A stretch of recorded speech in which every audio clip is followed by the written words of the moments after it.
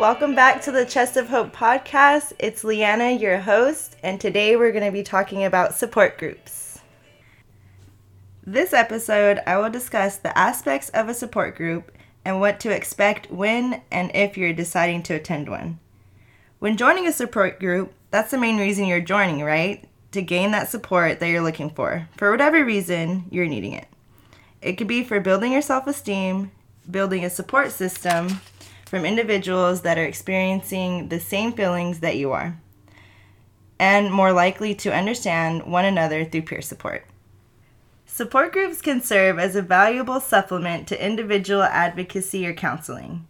These groups provide opportunities for participants to discuss their daily struggle with the multiple issues affecting their safety, sobriety, wellness, and empowerment. Much of the power in support groups come from the personal stories. People share their experience, strength, and hope with each other. When one person breaks the silence about personal experiences that are uncomfortable or taboo to talk about, others feel safer breaking their silence. Members of the group also hear success stories. They hear what others are doing to cope with problems similar to their own.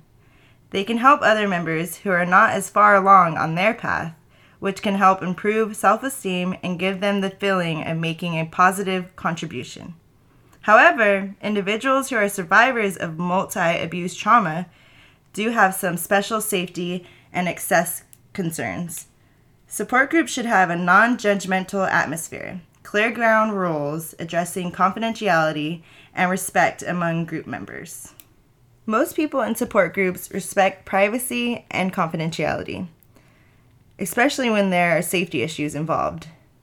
To ensure confidentiality, support groups usually have guidelines to follow throughout the group.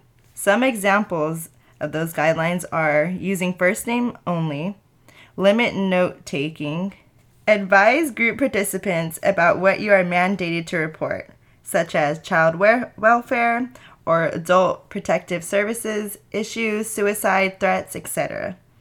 Advise individuals leaving an abusive situation not to share information in a group setting, if doing so could put their safety at risk. Some group members don't want to be greeted or acknowledged outside of the group due to safety or privacy concerns. Be sure to address this with the group. Some groups come up with a code to use if they do see each other out in a public place. Now the groups are more likely to be held virtually. Be sure to be in a secluded area and secured Wi-Fi. Make sure you do not share virtual passcodes for meetings so that it is more secure. Some initial discomfort is normal for anyone who is new to support groups. It is natural to feel nervous in a room full of strangers. First-time participants may have spent years avoiding the issues the group is discussing. People who experiences include violence or abuse also may have safety concerns. It's the facilitator's job to make it feel comfortable and to make you feel safe, and hopefully you'll keep coming back. Usually in support groups, there's some type of format. Participants in support groups may be more comfortable when group sessions have a predictable structure. Here is an example of an overall format that has been used successfully with people who have multiple issues, including current interpersonal violence or past trauma. First, there's a check-in. The facilitator will open the session by asking group members to briefly state one thing that they did right or are proud of achieving during the previous week, such as an icebreaker. Second, identification of problems, challenges, or goals and resources. Second, the facilitator will ask participants if anyone is facing a special challenge or a particular goal they would like to achieve, by identifying resources currently utilized by the group members and develop additional options to resolve problems, meet challenges, and achieve goals. Third, there's the educational component. The facilitator will use a portion of the session to educate participants about some aspect of interpersonal violence and its relation to past trauma, mental health concerns, substance use, or any other issues that they may be facing. Topics may include power and control dynamics, safety issues, sobriety issues, wellness issues, children issues, healthy boundaries, coping skills, etc. Lastly, there's the closure. The facilitator will close the session by either asking individuals to name one thing that they can do to achieve safety, sobriety, wellness, or empowerment as defined by each person. Generally, this is the format for support groups, but the topics of conversation may change according to each member's prioritized issue.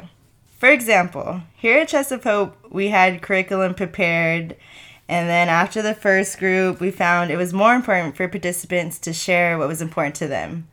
So for the intro, we really got to know the participants that were going to be joining our support group via Zoom, and it kind of just went whatever direction they wanted it to go in. So I do want to point that out, how important it is to be interactive in a support group and to get that conversation going for others, to get that peer support from the group. Finally, we're hoping the end result when attending a support group will be a successful self-exploration. Self-exploration involves taking a look at your own thoughts, feelings, behaviors, and motivators and asking why. Now, I'm sure you have convinced yourself you got past or tucked away or moved on past feelings that are associated with your past trauma and uncertainties. So if you were to get a small cut from a rusty, dirty piece of metal, let's just say that it would scab immediately. Would you agree? That's it? Nothing more? Cut, scabbed, moved on, you're good? No. What's the first thing you think of? Infection? Yes. So unless you pull that scab off and properly clean out the wound, that one little cut could cause a great deal of problems, including infection and pain. Some past trauma can stall self-discovery. Sometimes the brain will lock the doors to traumatic, painful memories and push them to the side, leaving those memories unpleasant and unexplored because it hurts. While it can be exhausting and difficult to even think about stirring up these dormant emotions and feelings, it is essential to start the healing. So unless you have had your wounds treated properly or at least sanitized in some type of way, you probably will be bothered by it for years to come. So here you are, you have made a life-changing decision, and you're here because you're wanting to better your life and yourself. You've joined a support group, meaning you're here to transform yourself and your situation into something better. This is where you're going to peel the layers back and start to actually begin the starting stages of self-help. You're going to do this in a creative manner. You're full of expectational amount of information and it's just waiting to be found. So this is where self-exploration comes into play. So believe in yourself and have an open mind and a desire to change. We've given you the basic structure of a support group. I hope this information is helpful to you. If you would like more information, please call our helpline at 209-259-5552.